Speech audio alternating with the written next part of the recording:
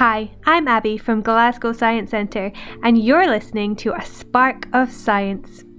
Marshmallows are a fluffy delight, but what makes them so delicious when they are toasted over a campfire or a barbecue?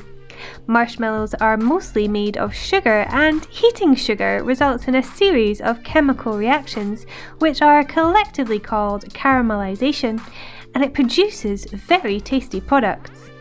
Sugar is broken down and recombines to produce a myriad of marvellous flavours, golden brown colours, and the familiar cracked texture of a freshly toasted marshmallow.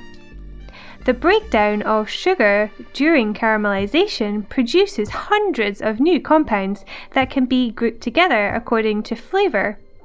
For example, compounds known as furans have a nutty flavour, while diacetyl has a buttery flavour, and maltol has a toasted flavour.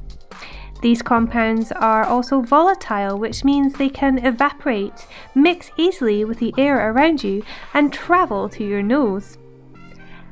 At the back of your nose, there is an area of specialised nerve cells that capture and detect volatile compounds using tiny hairs called cilia.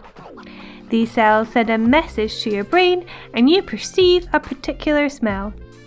The combination of rich smells and complex flavours of caramelised food contributes to a very enjoyable experience, one of the best in the cooking world.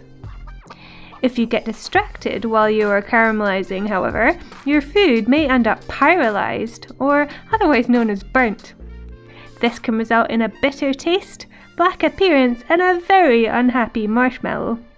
Thanks for listening to A Spark of Science from Glasgow Science Centre. As an educational charity, we want to keep everyone inspired with science.